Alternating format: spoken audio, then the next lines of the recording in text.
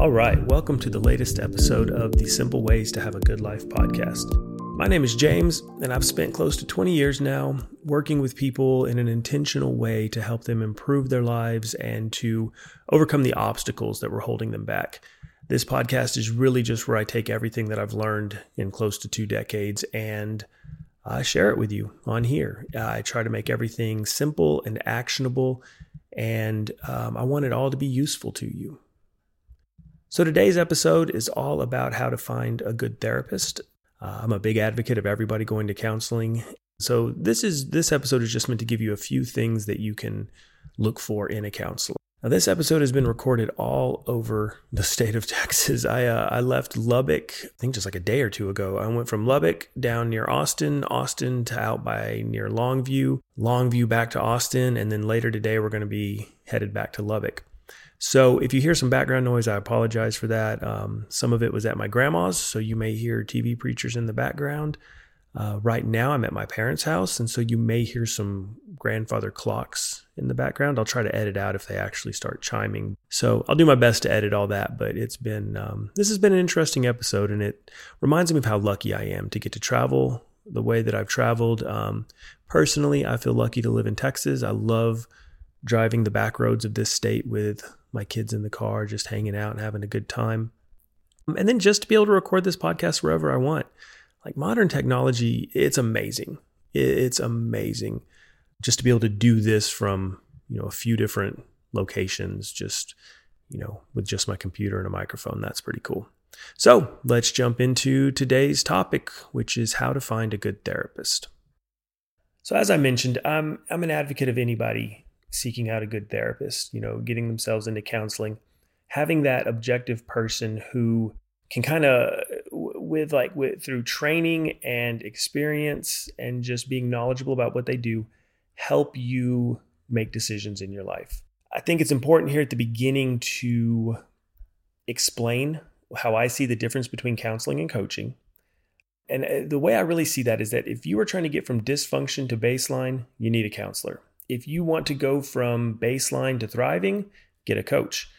Now, and I know that some coaches might take issue with this. I might get some emails or some texts from people, but I think that a counselor can address everything from dysfunction to thriving. I don't think coaches need to be dealing with dysfunction. And it comes down to a matter of education and training. Counselors go through 4 years for a bachelor's degree, then they get a master's degree. They do between 3,000 and 6,000 hours of supervised counseling. They're licensed by the state, and they are required to pursue continuing education every year. There is a lot of accountability, a lot of education, a lot of training, and then they have malpractice insurance. So I just think that when you look at all that, counselors, therapists, whatever they're called in your state, they're pretty well trained and they know what they're doing. Now, there are a lot of really well trained coaches who know what they're doing. I have 4 or 5 life coaching certifications.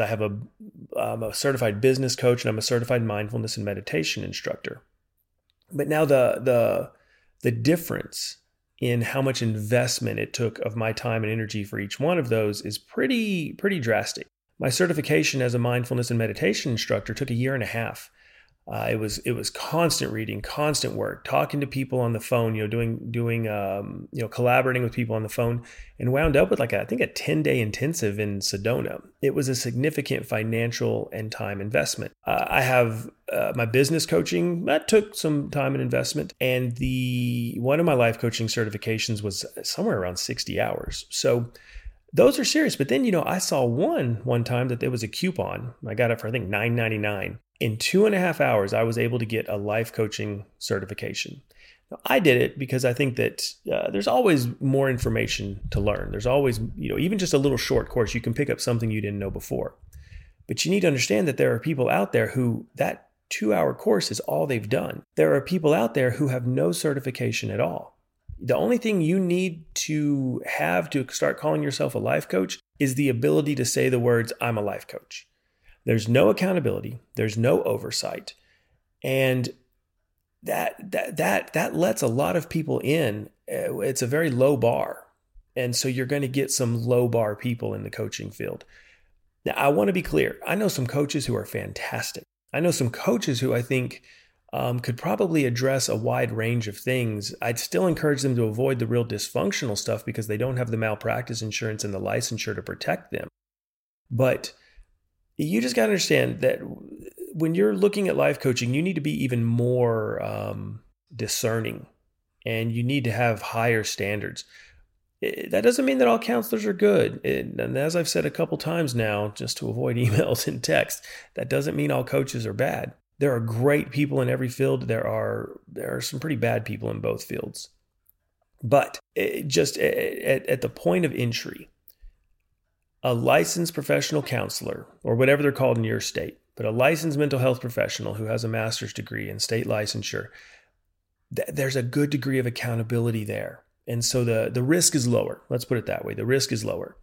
But so personally, I think just dysfunction to baseline, that's counseling. Baseline to thriving, that's coaching. Now, the rest of this podcast is going to be about finding a counselor, not finding a coach. If there's enough interest, I'll do one on finding a coach. But, right now, just with the, post-pandemic world and people losing their jobs and inflation and just the way everything seems to be flying off the rails, I think counseling is what people are looking for now. I can't find counselors to refer people to because everybody's full. So I think we'll focus on counseling right now because that seems to be the more acute need. Now, I want to be clear about one more thing. Everything I'm talking about in this podcast, are things that humans do. Counselors are humans. They make mistakes. They have to learn. They have to grow. They have to evolve in their profession. They change and they grow over time. So apart from things like, them not maintaining your confidentiality, them trying to initiate an inappropriate relationship with you or having inappropriate relationships with their other clients, those are deal breakers right from the get-go. Those are deal breakers. Everything else that we're talking about today are things that just humans do. They're things that humans, they're just human mistakes. They would become deal breakers if they're chronic or habitual. If this is how this person just does business, then yes, any one of these things can be a deal breaker if it's day in, day out. But I really want to be clear that none of this is meant to say like, oh my gosh, if your counselor one time is late, fire them. I'm not saying that. The other thing that's important for me to say here is that a lot of this list I pulled from things I've had to learn over the years. A lot of this list is based on things where I had to grow and evolve as a counselor. So I'm not saying I'm perfect. I'm not saying that I'm even better than anybody else.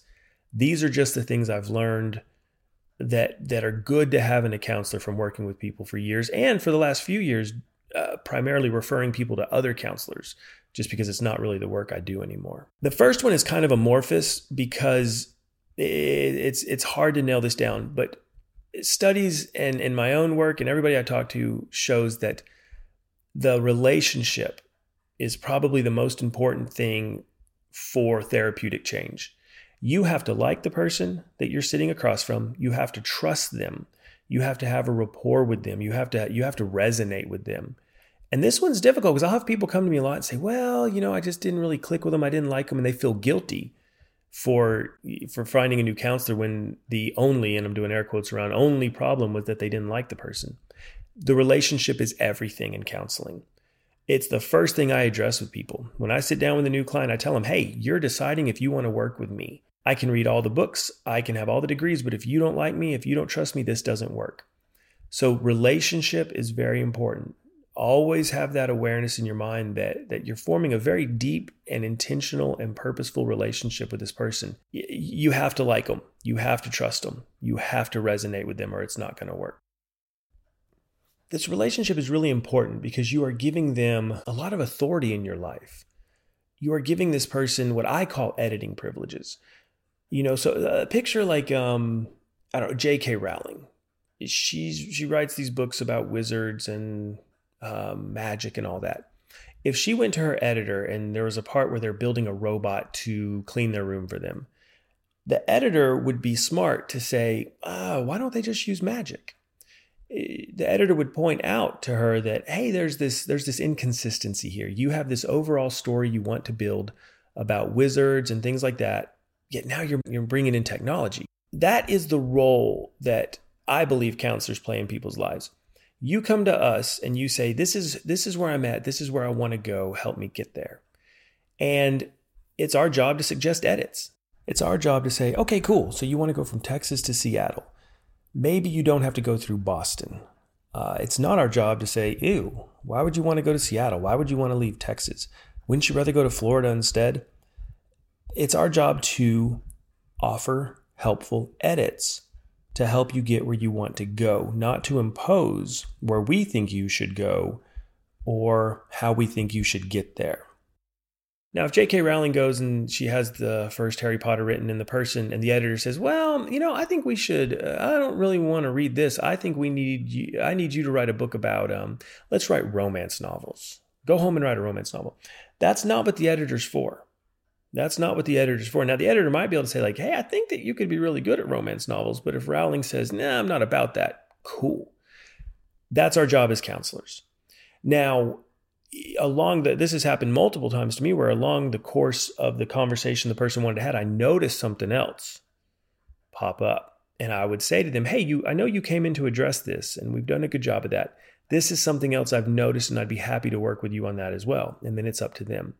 That relationship is so important because you've got to be able to have those conversations. So you're really looking for somebody that you can trust in giving editing privileges to in your life. Now, this relationship is also very important because counseling needs to be confrontational at times. It needs to be constructively confrontational where the counselor feels they have the freedom to say, hey, I've seen this thing that you keep bringing up. This seems to be causing you trouble. I think we need to address it.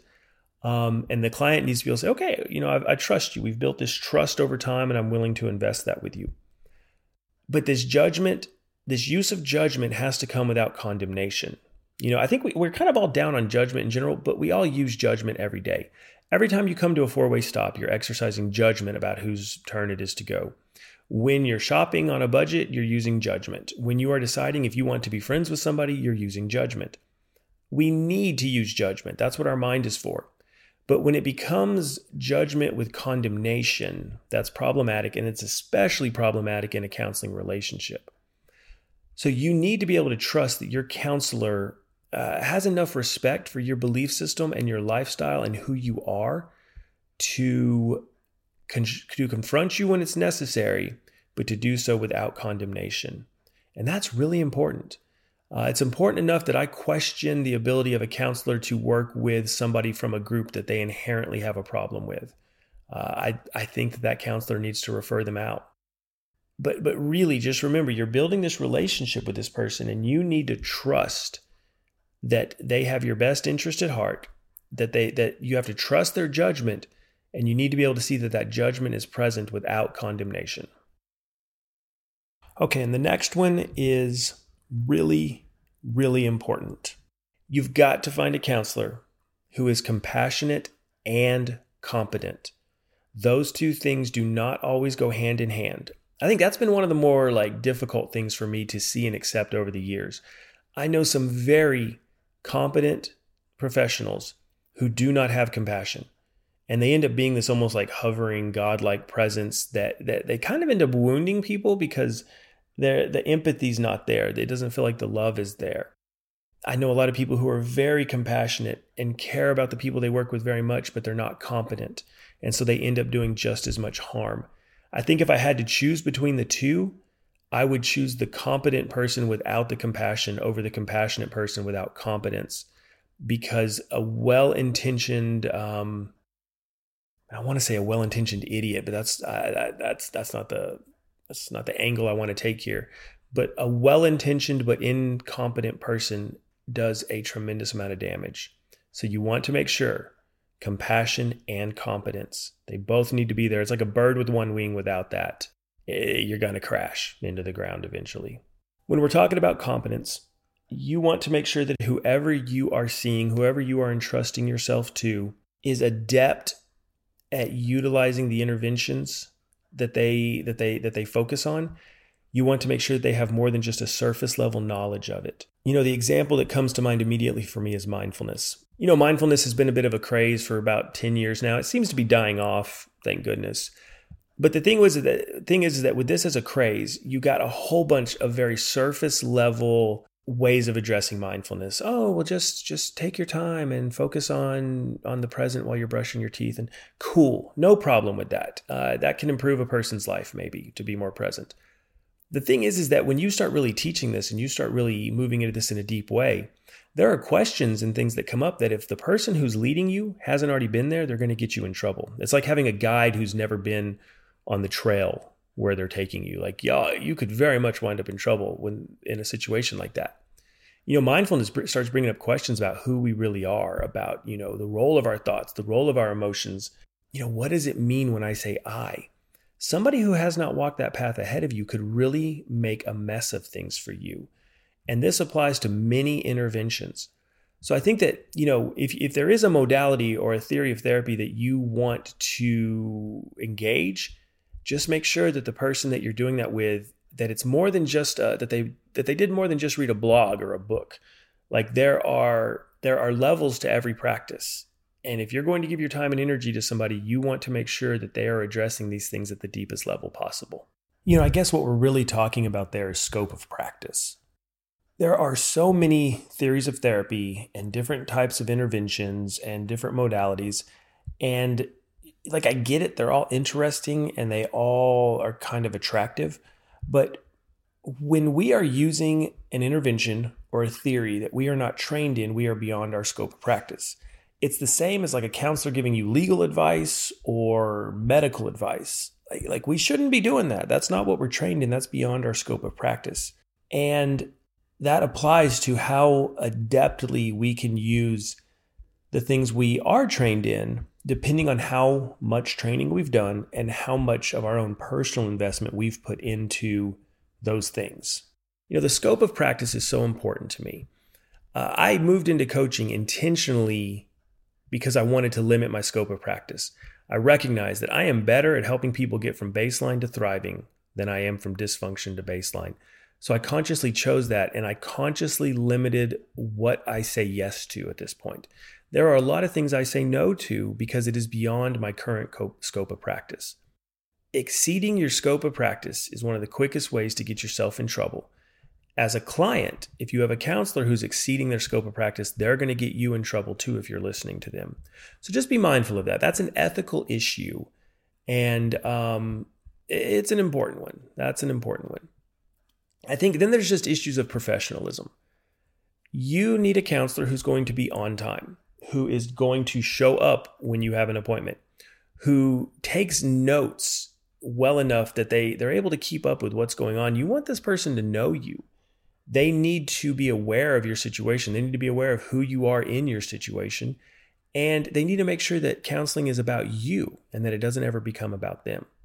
Now, once again, this is probably where it's most acute, that these are things that everybody does. I've been late to sessions before for one reason or another, oftentimes because the session before ran over because they did what we call bomb rolling, and with 5 minutes left, they brought up something really heavy, Or I think over the past 10 years of doing this in private practice, I think there's been 3 times that I've no-showed because I put it wrong on my calendar.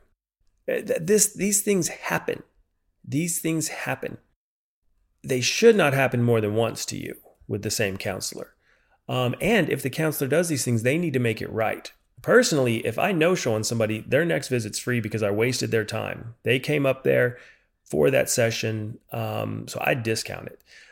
If I was late to a meeting, I'm going to discount that. To me, that's just basic business and integrity. But more than anything else, you just need to make sure these things are not happening over and over.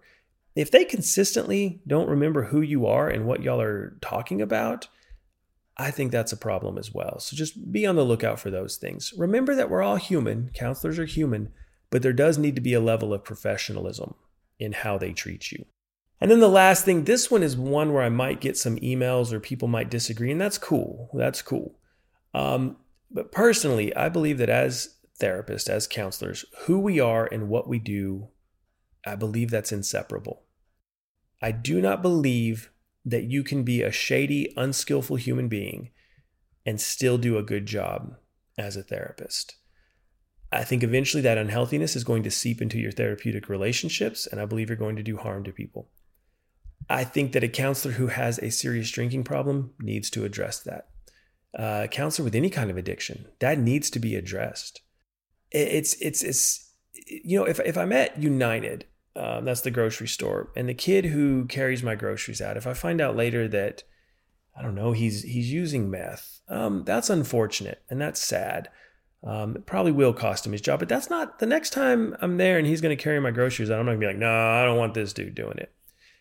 If your counselor's using meth, that is going to bring trouble to your door eventually. So I know that some people, I've had people disagree with me about this. I believe as counselors, who we are and what we do is inseparable, and we need to have our shit together. If we don't, that ends up landing on our clients. For me, personally, this is something I addressed. A few years ago, I got really close to burned out.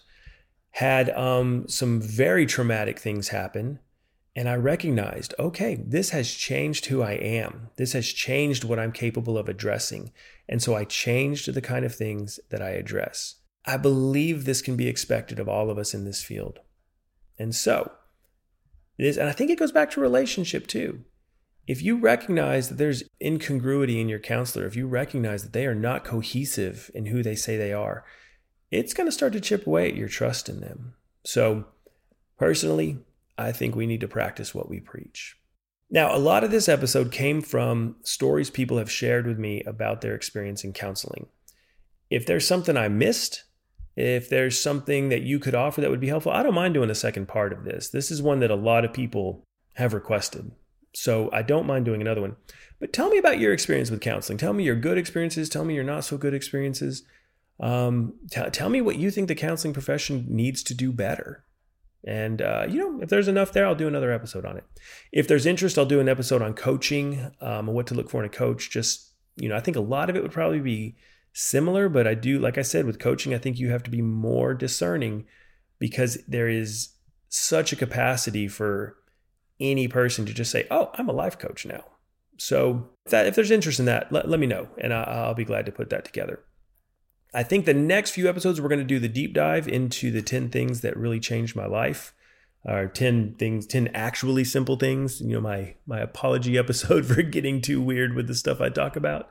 And I think we're going to start with cold showers because I have gotten so many messages about that. It seems like something that people are interested in, but also kind of hate. And so we'll see. Like I said, I'm not a diehard believer in anything, but I really like cold showers. I look forward to them, and they're one of my first things that I think of doing when I'm not feeling well, mentally, physically, spiritually, emotionally, whatever. My first thought is, cold shower. So that'll probably be the next episode. If you need a counselor, if you are struggling, please don't hesitate to do that. There are so many agencies out there that have a sliding scale. There are so many counselors who work hard to keep themselves affordable. Psychology Today is a great resource. BetterHelp is a great resource. If your town has like a 211 line, they may be able to direct you towards community resources, but take your mental health seriously. If you're struggling, please reach out for help. You are so valuable. You matter so much. You are the only instance of you that ever has or ever will exist. And that makes you sacred. You are a sacred happening. Please do what you need to do to take care of yourself.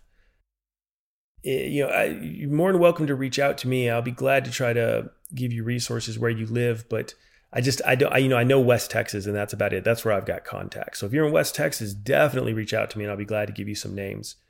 Outside of that, like I said, Psychology Today, BetterHelp, or whatever those things are in your country, because I do know there are a lot of people outside the country who listen to this. And that's been hard because I've had people reach out to me on Instagram, and I don't know what kind of local resources there are in other countries. But somebody will. Somebody will. Don't let not knowing how stop you from trying. You matter. Please take care of yourself.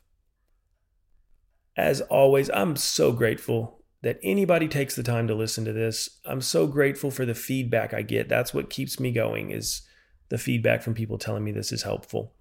If there would be a topic that would be helpful to you, please let me know. You can email me. It's James@JamesScottHenson. That's the best way to get a hold of me these days. I will look forward to talking to you next time. Take care.